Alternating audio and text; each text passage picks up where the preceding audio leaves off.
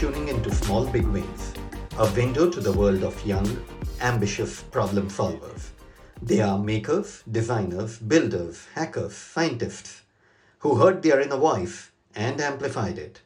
To learn more about our guest and to view the highlights of this episode, head on over to fbw.hvj.coach.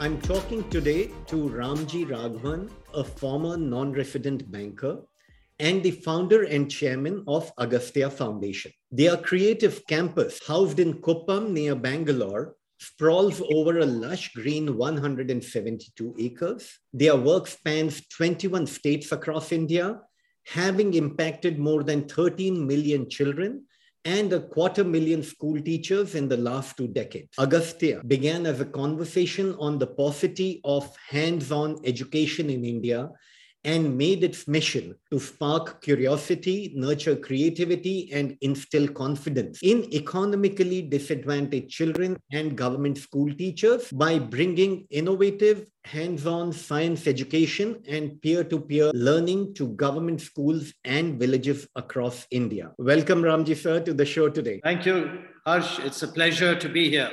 Thank you very much, sir. You have been a successful investment banker overseas. We don't know much about that avatar, where it was, when it was. Tell us a little about your growing up, why you became a banker, and most importantly, what was that inner calling from where that banker turned into a philanthropist, a social worker, and the yearning for bringing about so much change, which has happened? I went to a boarding school called Rishi Valley in Andhra Pradesh, not far from Bangalore. And I was there from the age of 5 to 16. Now, my parents at that time were living in what was then Bihar and what's Jharkhand today. And there were no good schools close by. We were living in a British MNC company colony, a company called ICI. Mm-hmm. So my father, being an old student of Rishi Valley, said he would send me and my sisters to Rishi Valley. So I would spend my school days at Rishi Valley, a beautiful valley, and then go back for my holidays to a place called Gomia, which was equally beautiful. It was in a forest area where they had an explosives factory. So I was going back and forth between, if you like, Northeast India and South India in the first 11 years of my schooling. And Rishi Valley is quite an unusual place by world standard. It was founded by one of the great psycho-spiritual philosophers of the last century, J. Krishnamurti. That's right. So we were exposed to a lot of his ideas and his views, very close to nature, for instance. We would spend 10 minutes every evening, or was it 15 minutes, just observing the sunset. It was a very lovely, wholesome environment, not competitive at all. So Rishi Valley, and then I went to university in Delhi, which was a huge change. In the early 70s, Delhi University was going through tremendous turmoil. And I had come from a very sheltered place like Rishi Valley and thrown into a cauldron of fire in Delhi. So it was a shocking adaptation for me. But anyway, I went through that. My father was a very successful CEO. He had become by then the managing director of ICI in Calcutta. And so I wanted to follow in his footsteps, right? So, and become a successful CEO. And I studied economics in Delhi and then decided I would be an accountant. I went to London to do accounting. I did a year of accounting and then I switched to MBA. I went to the London Business School. And while I was going through all this, obviously the Rishi Valley, the J. Krishnamurti exposure was very fundamental to my own thinking. And so I would tend to question a lot of things, okay? But London Business School, again, a very competitive MBA program. I met an ex-IIT graduate who was there, and we got talking, and he introduced me to a lot of socialistic ideas. So I began to read about Che Guevara and Fidel Castro and people like that, which was very dissonant from the MBA program, which was highly capitalist. So I would attend a class on finance or a marketing strategy during the day, of course, working right through the day. But when I got some time, I would read about the life of Che Guevara. And I began to think this was very almost romantic. Okay. And when I came out of business school, I went to the Cuban embassy in London. And this was in 1978 at the height of the Cold War. And asked them if they could get me a job in Cuba in a sugarcane field. And the woman there looked at me like I was on drugs. And she almost got upset and said, we can't just give people jobs like that, and shooed me away. So I was very disappointed. I came back to India and I had this desire to do social work, reading about the Che Guevara and all that. And I said, let's go and start a movement in India. And this gentleman, the IIT person, was doing some social work in Jharkhand. Mm-hmm. So I thought I would join him. And then he quit because he went through a kind of crisis there. It wasn't very pleasant. And the way he described it to me, I realized this isn't easy to do. And those days, the social sector in India was not as welcoming as it is today. It was truly pretty much totally pioneering on the ground, landing in the middle of a desert. I remember visiting Rajasthan and meeting Bankar Roy, who had quit his career and left that institution. I decided this was too much for me. I didn't have the courage to follow my conviction. And I ended up joining Citibank. And Citi, I remember my father telling me, my father had grown up in industry all his life. And he said, banking would be a much more relaxed career. So I think you should join banking. And anyway, I had an economics background. Little did I know that Citibank was another cauldron of competition and extreme, intense work. So I joined Citi and I plunged into it. I adapted to the environment. I loved it. I loved their sort of entrepreneurial, no-holds-barred approach. Worked in India and as a foreign exchange trader, then ended up with Citibank in San Juan in Puerto Rico, in the Caribbean, and then in New York. And then I left Citibank and started a New York broker-dealer with some friends. That was perhaps my first attempt at doing something entrepreneurial. Till then, it was more executive, career-oriented. I wanted to become the CEO of Citibank or any other organization. That was my goal in life. And then I left the broker-dealer and on a visit to India. At that time, Harsh, I was living in two states of mind. One state of mind, very competitive, must make a lot of money, must become the CEO of a company. Not really be an entrepreneur, but be the CEO of a company. The other was, why is India struggling? Wherever you went, oh, you're from India. What's the situation like there? Is there a lot of poverty and ignorance and people not educated and all that? And it used to trouble me a lot. And I remember once when J. Krishnamurti was passing through Delhi in 1979, my father went to meet him one evening. And he came back that night and I asked him, how was the meeting? And he said, Krishnaji told me a story about a judge who was very well educated, could have become the Chief Justice of the Supreme Court if he had continued in his career. But at the age of 40 or in his 40s, he suddenly thought very deeply about his life and walked away from everything. He just walked away. And Krishnamurti didn't explain the rest of the story. He just leaned forward and told my father, sir, think about the courage of that man. I still remember that. I was thinking, on the one hand, I have my personal, professional objectives. On the other, I want to, in my own way, make a difference to India, make some contribution to rest my mind at peace. And I thought of education. And from a young age, I was always interested in creativity because, I suppose, of Krishnamurti. And I read a book called Lost Horizon by, I think, James Hilton.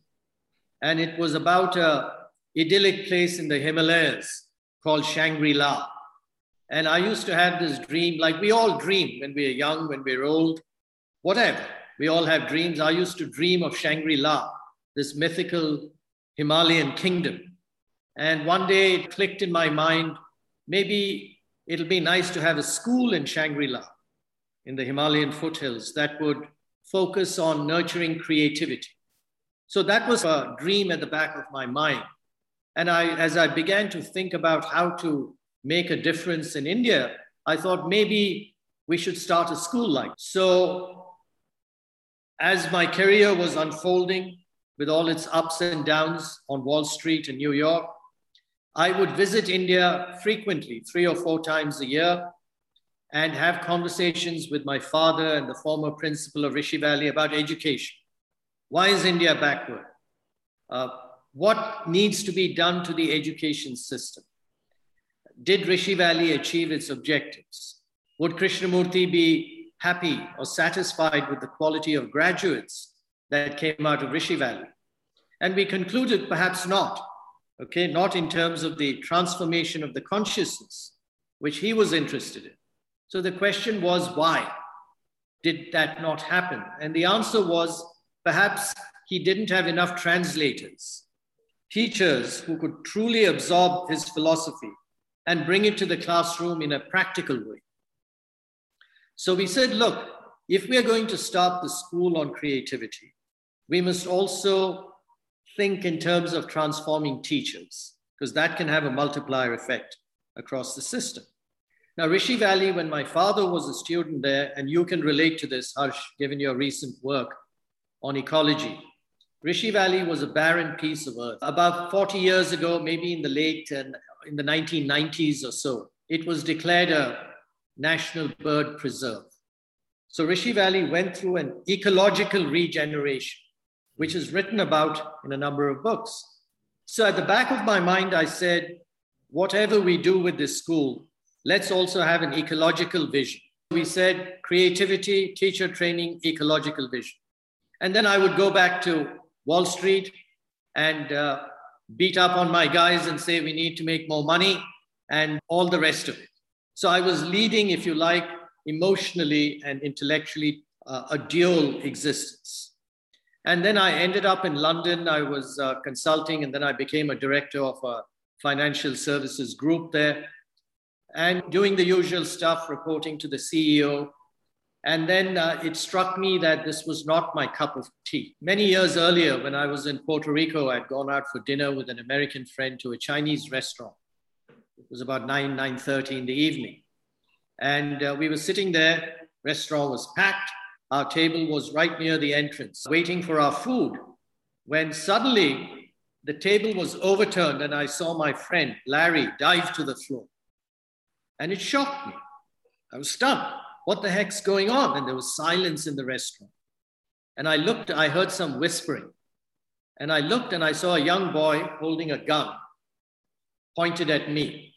And then it was going like this to everyone in the restaurant. And he collected a lot of wallets and jewelry that was being passed on from table to table.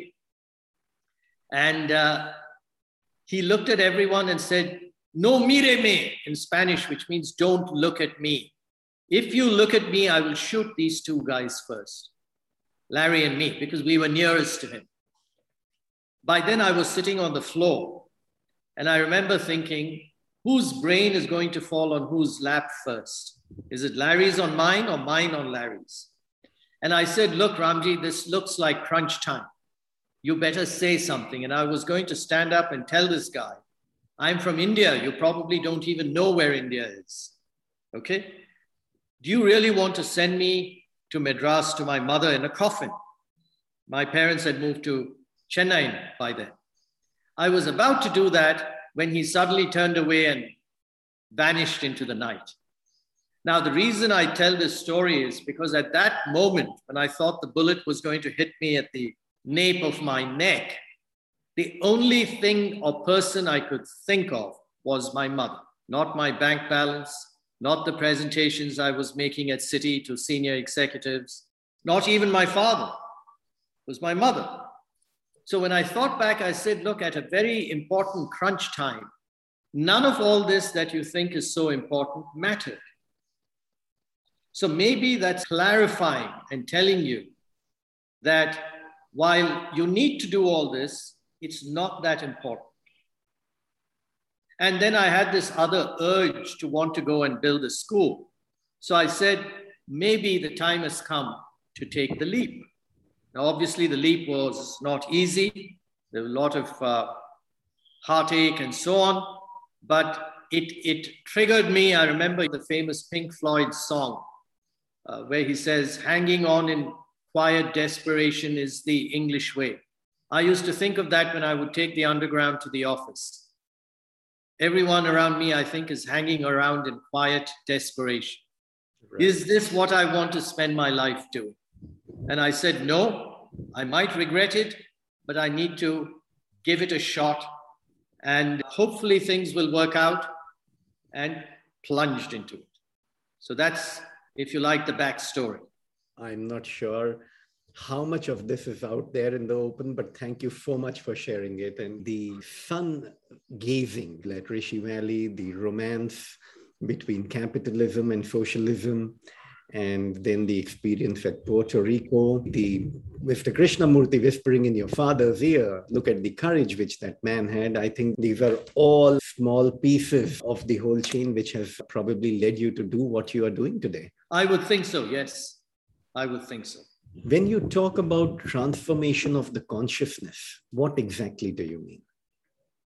See, I'm only telling you what I think Krishnamurti meant, which I can relate to. And I say this because I'm actually going deeply into it now. And starting 3 months ago, I began to read Krishnamurti after 30 years and watch videos. And suddenly I realized I had never really understood it. I was quoting him, I had read a lot, but it hadn't been for about 30 years. Suddenly, like a young student, I was beginning to glimpse what he was saying. And now I'm trying to practice it, because he used to say there's no point quoting me or anyone. You have to read your own book of life. Nobody can tell you. Nobody, nothing. No authority. You have the means to understand the book of life of yourself. As you do that, probably, or at least that's what he said, there could be a transformation of the consciousness. See, most of us, perhaps all of us, are nothing, as he says, but a bundle of memories. It's nothing, we are nothing but a bundle of memories, the consciousness. So it's the memories affect what we do today, consciously and unconsciously, and how we think about the future. So there's the past influencing the present and the future. The past is a series of conditionings that we go through from a young age. This is good, that's bad. Believe in this, don't believe in that person is not good. This is your community, this is their community. So we are brought up constantly to think in terms of division. Everything is a division. Okay? So I'm this, you're that. So that's all we are, the consciousness. So the transformation of the consciousness, the challenge is, can you live in a state of mind that is not influenced even an iota, psychologically? See, physically, the past is important. You learned a language when you were young. Yeah. You have to keep it in memory to communicate today, or a skill or a technology. But in the psychological realm, what he says is, it is possible to live without memory. Mm-hmm. When you do that, there is a complete transformation in your consciousness. You then probably, the elusive goal, freedom and enlightenment, what say a Buddha spoke about, many others, whether it's a Ramana Maharishi or Shankara, the Indian tradition, the rishis, probably Agastya Muni, that is what transformation of consciousness is. Now, what he would say is, it can't be a goal that I want to transform my consciousness, because you're bringing cause-effect thinking, the way you think in the old ways, to this, and you can't do that. So it's not about wanting to transform your consciousness. It is about staying with your consciousness and seeing it and understanding it. Mm. And what happens, he says, when you do that, is there's no conflict. You don't need to say, I want to transform. Something will happen. Now, I'm not claiming I'm even remotely close to that. Absolutely not. But that is what is of great personal interest to me now, more than anything else. The intellectual understanding of this starts helping. Yeah. But the understanding eventually can't be intellectual. Yes. It has to be neither intellectual nor emotional, in the sense, emotion based on sentimentality or past memories.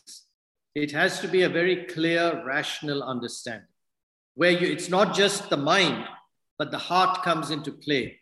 So you feel it. See, it's one thing when you're thirsty, you drink a glass of water. That is different from saying, if I'm thirsty, water will quench my thirst. The latter is an intellectual thing. The former is actually feeling. Just pitching in a little bit of Hindi over here. ये कबीर साहब के बहुत अच्छे दोहे और गाने गाते हैं, और उनमें से एक है जो शायद कबीर साहब का नहीं है पर उस वक्त के सेंट, सूफी सेंट्स का है. And he sings that मिसाल दी है कि पानी के नाम को पानी जाने, राम के नाम को राम जाने, अल्लाह के नाम को अल्लाह जाने, मौला के नाम को मौला जाने. जो पानी के नाम को पानी जाने, ये नादानी है. पानी पानी रटते रटते, पानी पानी रटते रटते, पानी पानी रटते रटते प्यासा ही मर जाए. पानी पानी रटते रटते प्यासा ही मर जाए. Exactly. So the word pani is not pani. correct. But we get all caught up in the word pani. Yes. We are not pani. So there is a book comparing Kabir and Krishnamurti. Okay. But yes, there is a book. But Krishnamurti in English used to say, the word is not the thing. I read in some Osho thing where he defines the word individual, and it is actually indivisible. And what you just mentioned previously about we are so divided in different segments and categories, so that we have lost our indivisibility, the individualization. Absolutely. When was it that you actually decided that you are coming back to India and you are just going to dedicate yourself to a cause? So I probably made that decision to come back in 1998, okay? And we started Agastya in 1999, April 1st. But I came back for good. I used to make trips from the UK to India, 3, 4, 5 trips, setting the sort of foundation for Agastya, pre-operative work, etc. But I came back for good on December 31st, 2001. Okay. With family. And this was a cause which was much larger than yourself, much more daunting than the resources which you had with yourself. How did you overcome that it is possible you may end up putting all your resources into this and nothing may emerge? There was a chance of that happening.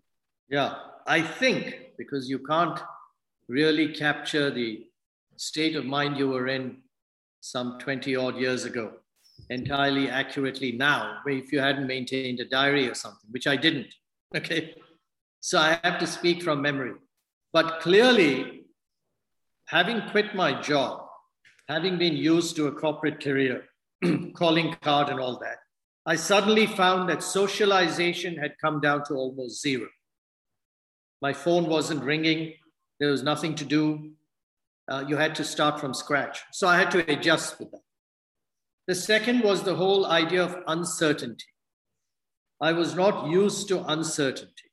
In the sense, you get used to a paycheck, meeting people, progression. Things appear to be relatively hunky-dory, moving in the right direction.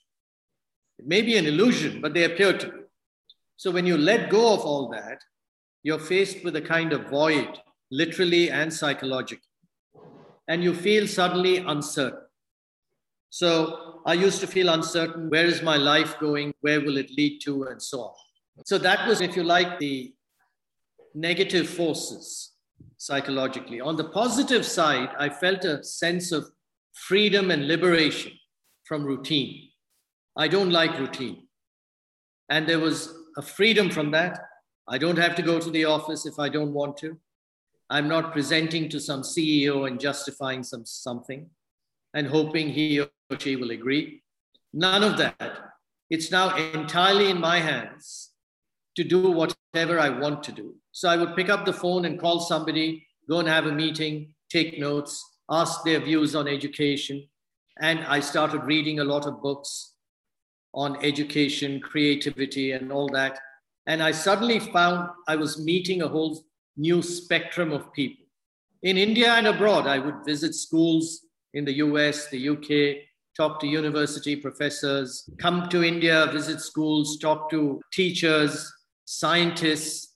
And intellectually, I found all of this was really interesting. So while there was a hiatus in terms of nothing to do, I was creating. So it was keeping me busy in that sense and highly stimulating. But then I went around, I realized I have to raise money. And I hardly knew anyone in India from the commercial sector. My father had long since retired. So I would go and make presentations for 10,000 rupees and 20,000 rupees. And it didn't matter.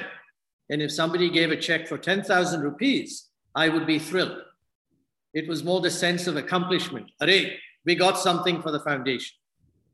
And obviously I was living without any salary, at least for the first 6-7 years. But I had a lot of support from my father. He introduced, and the former principal of Rishi Valley, Dr. Balasundaram, a former schoolmate, Mahavir, joined as the managing trustee. Then I had my father introduce me to Dr. P.K. Iyengar, who had retired as the chairman of the Atomic Energy Commission. He got very interested in this project. He gave a lot of invaluable inputs and ideas. So I was meeting some really smart people from across India and even abroad. And they began to take an interest in this project, right? So I think this kept me and Mahavir going. Having said that, I look at some of the early emails that Mahavir and I had exchanged, and they were pretty tough emails where Mahavir would say, you said you want to do this, training teachers. It's been 2 years and we had zero progress. We are going to set up, raise 40 crores to set up this beautiful. Guess what? We have not raised even 20 lakhs. So is this for real? And by then, I had met the government of Andhra Pradesh, and finally we had acquired 172 acres of land, barren wasteland, near Bangalore. So that was a coup. Great news. Yeah. But I had this Himalayan foothill dream. And here I had undulating, beautiful views, but barren, rocky wasteland.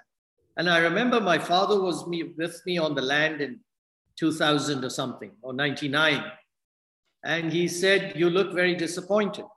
And I said, there isn't even a single tree here. And he said, look, Ramji, what is your job?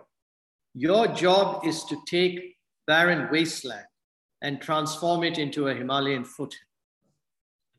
That's where you come in, not to get ready-made served to you on a platter, a Himalayan foothill. Then what is your contribution? So don't think about things as they are now. Think about how they might be. And I was standing there on the land, sweating in the heat. And suddenly I felt, that is my role.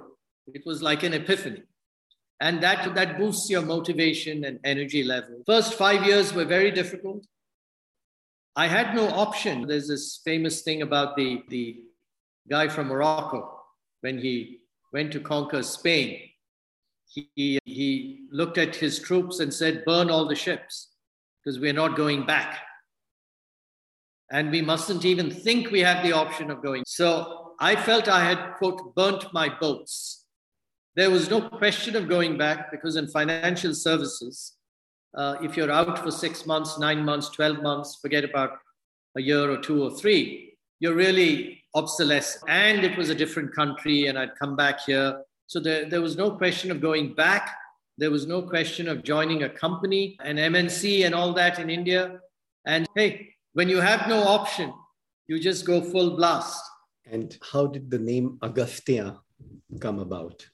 Agastya, I think in 1998, I was with a friend of mine in London, and we were having a pizza, a very spiritual individual, a great poet as well, Gopi Warrior. And I said, I want a name. And he said, what kind of name? And I said, a name that's an Indian name, that's not too long. And he closed his eyes and then he said, Agastya. I said, okay, I'll use that. He said, good. And then I asked him, was that the name of a rishi? He said, yes. And I said, can you tell me something about him? He said, don't worry about all that. Just go with the name. But remember something, he said, Agastya stands for no ego. You asked me for a name, I did not impose it on you. You asked me, and I gave you the name, which means whether the foundation fails or succeeds, don't think it's because of you. Just do your work. Never imagine that you were the cause of, you are only the delivery system. I said, okay, so I have to constantly remind myself of that. So that's the background to the name. And if that what gives you all the equanimity? I don't know if I have the equanimity, but I'll tell you something. There is a lovely Agastya statue on our campus. And whenever I visit the campus, I go and spend a few minutes paying my respects to the Rishi. And the wind is blowing. You've been there. It's beautiful, lovely place, and it's really peaceful. And I seek his blessings. That's about it. And I suppose that makes a big difference. And no, I have been to the campus. I look forward to being there soon again, but have had wonderful experiences. I think at your campus, the environmental pleasure one has, and at the same time, the social inclusion, which we are able to witness, to see, and the governance standards which you have set up in Agastya, in your offices, between your people, on your website, in terms of numbers and financials. I think you are a complete example of the most talked about term in corporate India today, ESG. Right. No, thank you. It's very good to hear that from you. What have been some of the most audacious challenges you have faced since you came up thinking about this idea of Agastya and bringing it where it is? So one was, the original idea was to build a school for creativity. But since we didn't have money in the beginning to actually build a school, it came in trickles. We ended up creating a resource center, a school for schools.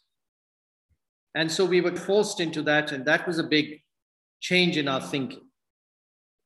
The other thing was, when we got the land, which was a big coup, it should have been obvious to me as a former banker, okay, you need money to build the buildings and bring the equipment. But the money wasn't coming. The idea was too new or foreign or different to a lot of people, and I didn't know many people. So we did what we were very good at and still are very good at. We huddled and brainstormed. Mahavir, my father, and I on a road trip to Coimbatore. Mahavir says we came up with the idea of a mobile lab.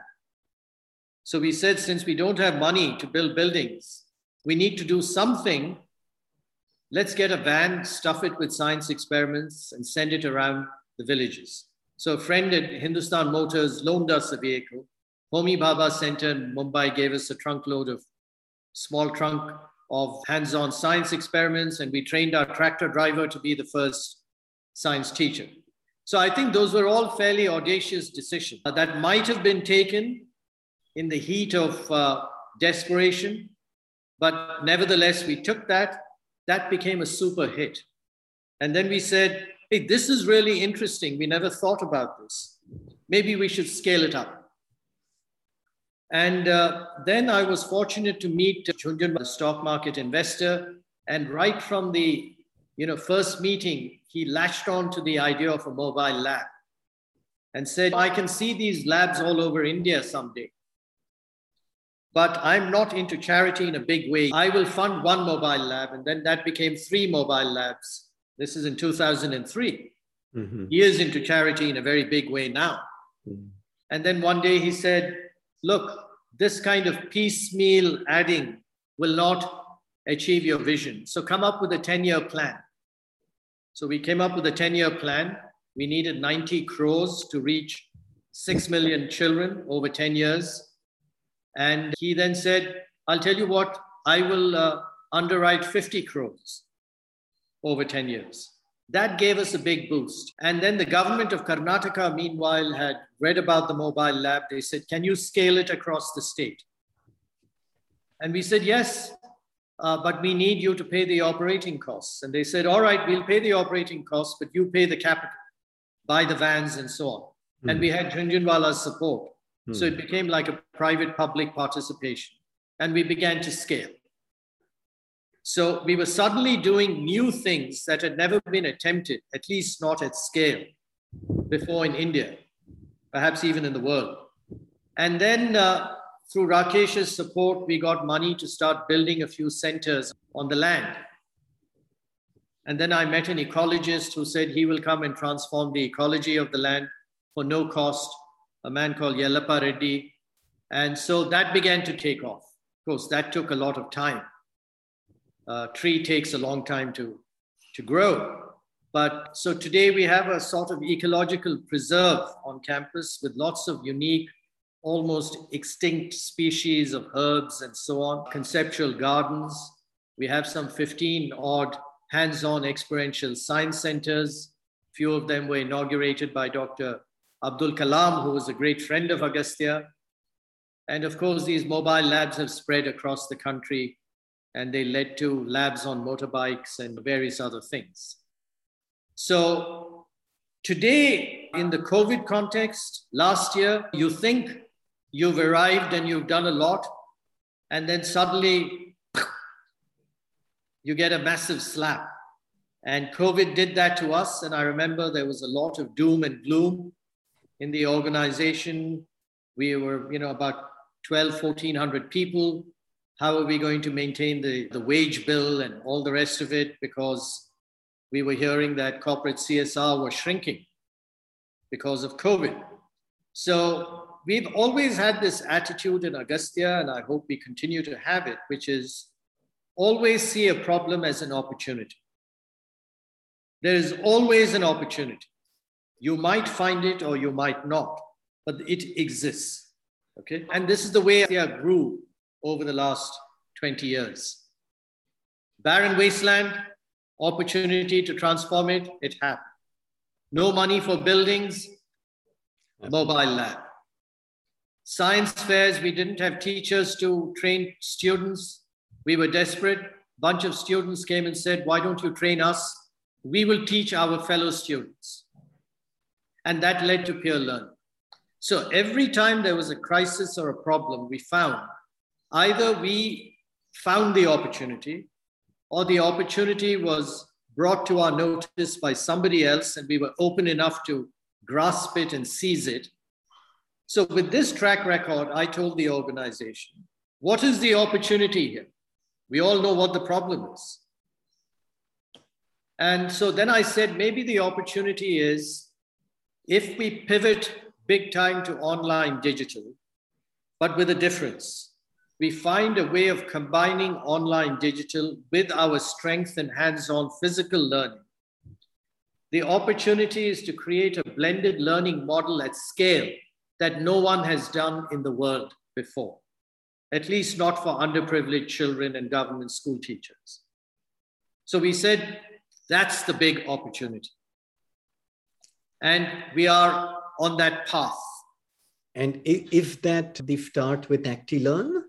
Yeah, so one of the things with ActiLearn was, so this is ActiLearn. It's a fascinating book. See, I'm told there are about 60 million children between grades 6 and 8. And of that, about 70% at least do not have access to online digital. So it's at least 40, maybe 45 million children. So we said, what do we do for these kids who don't have online digital?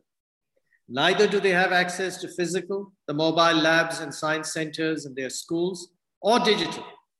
So we came up with this book called ActiLearn. And what it is, while it's a physical book, it includes a lot of activities. Okay? And most of these activities involve making things out of paper. And they're very integrated. They're built around 4 or 5 science themes. And there is a bit of art, there's a lot of making, so psychomotor skills, there's a lot of questioning, so curiosity, creativity, it builds your confidence, it allows you to collaborate with your friends. So each book, actually, once one person uses it, they can pass it on to as many children as they like. So for 60 rupees, theoretically, 100 children could use it, or maybe 3 or 4 or 5. If it were just 5 children, it's 12 rupees a child. If it's 10 children, it's 6 rupees a child, right? So what we said is, these 40 odd million children, can we send ActiLearn to them? And it's very powerful the way it's been designed. You cut out things, you make things, very powerful. And we said, let this be the first of a series. This may be the way. We have come up with a new vision called Agastya 2.0. See, till now, the number is we've reached about 16, 17 million children in the last 21 years, 22 years. Now we have said in the next 5 to 7 years, we must reach 100 million children. Mm-hmm. Now, through mobile labs and labs on motorbikes, that's going to be almost impossible. So teacher training is very important. We do that. And we said ActiLearn is so inexpensive. It could be the silver bullet that could reach 30, 40, 50 million children at a very low cost. So that's what ActiLearn is. And the instructions in this book, they are more symbolic or they are in English?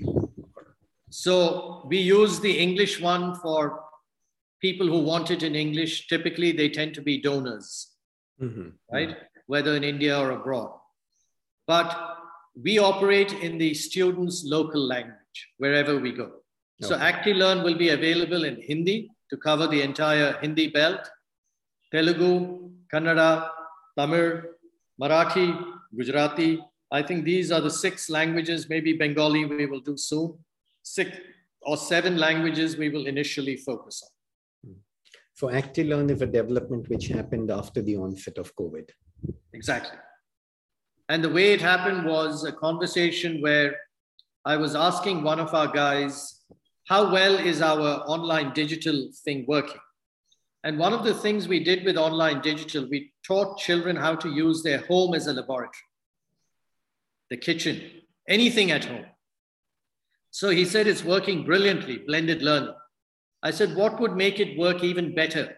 He said, if we could send the children some small materials like a magnet, a pair of scissors, magnifying glass, etc. So I said, okay, come up with what we call a home lab kit. And he came up with a home lab kit that costs 450 rupees. And we've distributed about a few thousand of them across India. They're very nice. And then I said, look, Manju, 450 is still too much for super scaling. Can you do something below 100 rupees? He said, physically with magnets, etc., not possible. So then he said, but maybe the manual. But I said, the manual lacks the physical stuff. And physical is very important, making and doing. So then we brainstormed and he said, we can get them to do it out of paper. So we will do a manual from which you can cut out things and make things. And so we brainstormed some more and we came up with ActiLearn. So this is the beauty of the process of innovation that Agastya believes in, which is keep asking questions. How's this working? Can it be done differently? What would you do? We hit this brick wall. So what's the way around it? And can we reduce the cost by a fifth? And all that. And I find this, the beauty about the other day, somebody asked me, you quit your job in banking, you came back, now it's 20, 21 years. Do you have any regrets? I said, you can't have regrets because that's a stupid thing. Whether I did something great or not, there's no point in having a regret. It is what it is. Having said that, I have no regrets because this has been so stimulating an experience. My father, I remember telling me, you're doing this. Remember, he and Dr. Iyengar told me, you realize there's no money in this. I said, yes.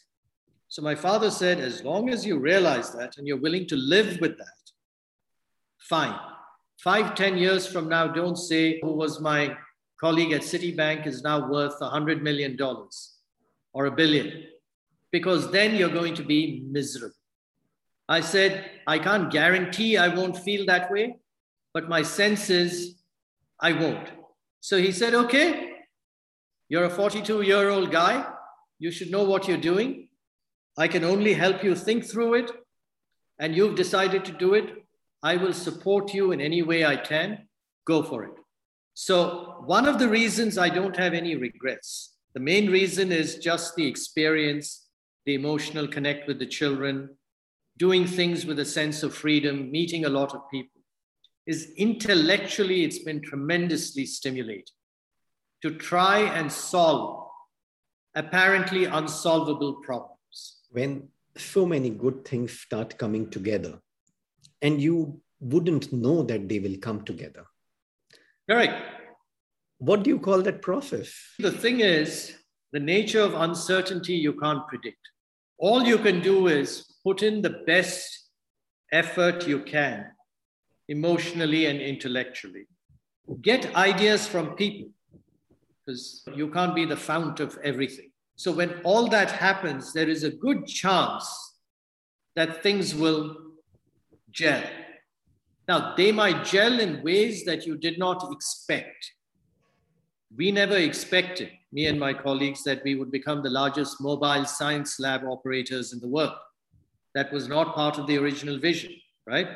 So you have to have an open mind, be willing to go with the flow, not be stuck on a straight line way of thinking. Life is oblique, zigzag.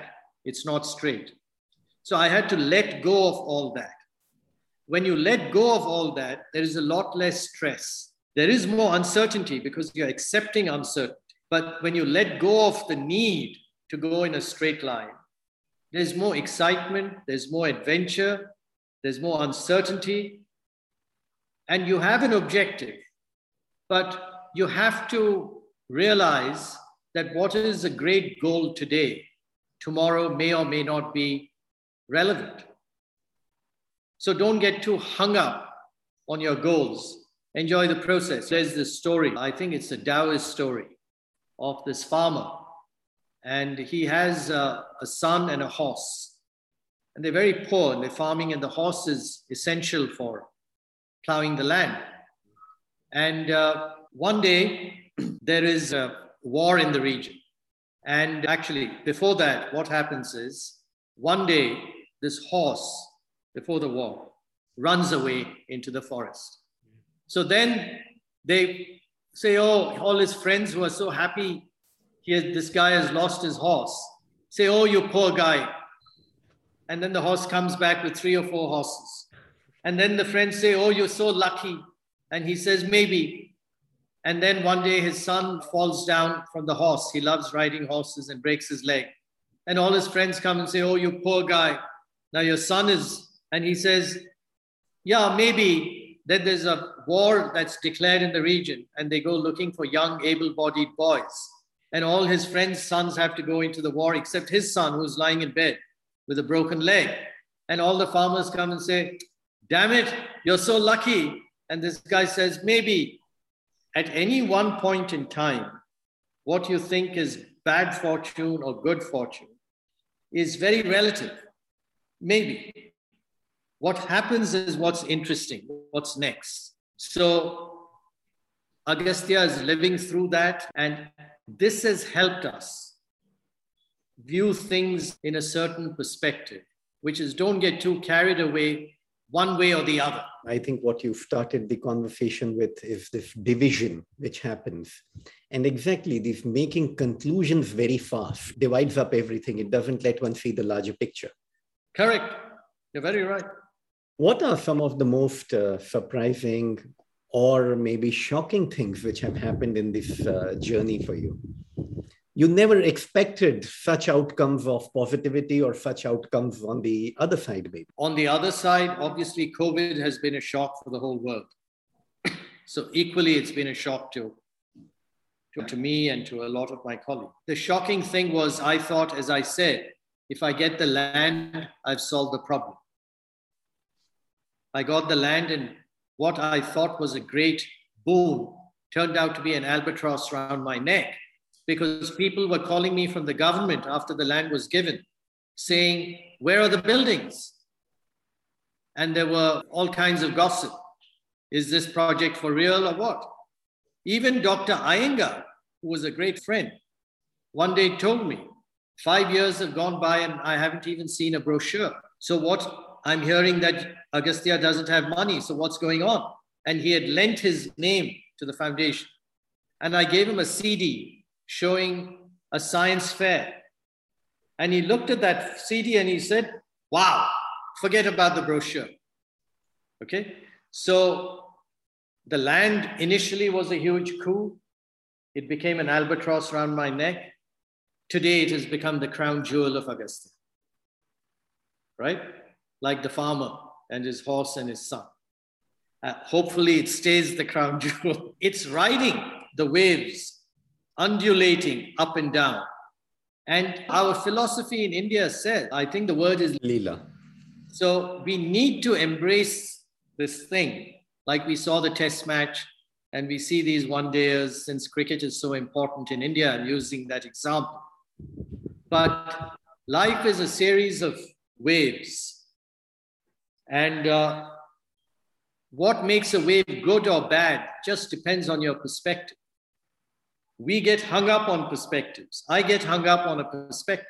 Then if you get hung up on, that's division. This is good and that's bad. So then suddenly life appears either thrilling or it appears depressing. But somebody with a different perspective might find your depression to be thrilling and your thrill to be depressed. That in the cricket games, England waving their flags, India waving their flags, that becomes the model for life. And it's based on division. So one needs to look into one's own psyche and see how one is thinking about things. And attachment to the results. We get too attached. That's the problem. This matter of going inside oneself is, of course, said very easily, rarely happens, and happens with very rare people. But I think that is the result of developing a certain even-mindedness in life. I think so. The even-mindedness probably happens if you question and reflect more. A lot of us don't do it, either because we are not trained to do it, and this happens at home. How many parents tell their children, look, you did very well in something great.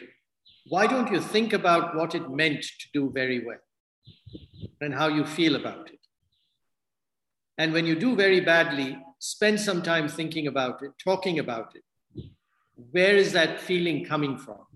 So if we are not trained from a young age to do that, which is a pity because that is the Indian tradition, but yes, a lot of us are not trained today.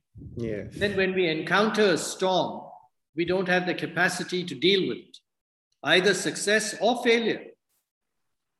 Success goes to our head and failure might depress us. So that equanimity that you talked about, the even-handed way of thinking, is not there because we haven't been trained. And I would say that is the most important thing in education. Even today, after a lot of information available on how really parents in schools are not doing things in the right way, examples like yourself available that things can be done in different manner. why there is still an obsession with making obedient children and making children only relate to marks, grades, numbers. Why are we not able to get out of this? I think there are two reasons. One is we are very self-centered. When we talk about, I love my child provided the child does ABC. Okay? My child has got 99%, got into IIT and made it to Harvard. It fills me with pride. In other words, you're constantly looking at your own nearest and dearest. But actually, your love is highly conditioned by your own insecurities, by your own aspirations. Okay? That is one element. The second element is what Krishnamurti beautifully, I watched an old talk of his at Rishi Valley. And he's looking at these students and saying this, that, and one boy says, but if I did that, what you're saying, what will people say? And he says, George Bernard Shaw used to have a saying on his mantelpiece. And Bernard Shaw called Krishnamurti the most beautiful human being on earth when they met. He said, Bernard Shaw had a thing on his mantelpiece that said, people say, let them say. So Krishnamurti looks at the boy and says, why do you care what people say? And then he says, learn to stand alone. Do you know what it means to stand alone? And there's quietness in the room, and he says, you don't have the guts. I'm thinking about this. What does it mean psychologically to stand alone? It means I can't be a conditioned human being. So if you say it is right to go and curse somebody else and wave a flag and thrust it down their throat, I'm not going to do it. If you say getting marks is the most important thing, and because the media says this is the most important thing, IIT getting in and building up all these people, hey, I'm going to have an independent view and say, if I believe through my own thinking, this is not of essential value, I'm not going to tell my child or even myself follow that path. So more parents, more human beings need to learn to think and act independently. We're like sheep. We read about, I'm not saying Bill Gates or Jeff Bezos are good or bad people. It has nothing to do with it. You read about all these people, whether it's Silicon Valley, entrepreneur, and this and that. They're all made into heroes. Then many of them are brought down. And then we all go, wow, that's the way I want my son to be or daughter to be. Or they're villains. Where is the independent thinking? Because if you keep your children down, they can never be independent. You yourself were kept down. A lot of parents ask me often, how can I spark curiosity in my child? And I say, when they come back from school, have you ever asked them the question, what questions did you ask in class today? Lovely. And usually the parent looks at me sheepishly. Then how can you spark curiosity, yaar? It becomes like Kabir's Pani. It's purely an intellectual idea because you're not curious to find out what questions your children ask. You should be curious. Sometimes these words are so leading in their own way. Independent is being internally dependent. So being dependent on yourself. Any experiences with Bhagavad Gita? Obviously, I've read parts of it. At one time, I memorized a lot of shlokas from there. When I was living in London, I still have the Bhagavad Gita that my grandfather gave my father when he went to England in the 40s. And what can I say? The character of Krishna was, it's unbelievable. I brought it up because you started saying that there is a lot of selfishness in our love. And Gita is all about being unselfish. And Gita is also a great psychological philosophy. which you spoke about being independent, going inside yourself. So I just thought of asking you this question then. Yeah. So what happens, I don't want to sound preachy. I include myself in the group. There's a big gap between what we read and how we live. Yeah. That is the issue. There is a lot of hypocrisy, and we are part of that group. You're right. Fantastic speaking to you, Ramji sir. Not at all. Lovely speaking to you. This conversation, with your permission, is only going to be part one of a series, because I have got many things which are unanswered yet. And I would love to pick your brains on that. We would love to learn more about Agastya, more about some of the real things which have happened over there, how it has impacted children, and what transformations really have happened on the ground. So I would reach out to you to seek your time one more time. And probably we do that at your campus. Wonderful. I look forward to that. It'll be a much lovelier setting for that, Harsh. Absolutely. I look forward. I will make that to happen. Thank you so much, sir. Wishing you to take Agastya to become what no other institution has become, to lay the seeds of unselfishness in every child, of independence in every child, and from Agastya may it spread all over the world. Thank you so much. Thank you so much. Thank you for your good wishes. Thank you, sir.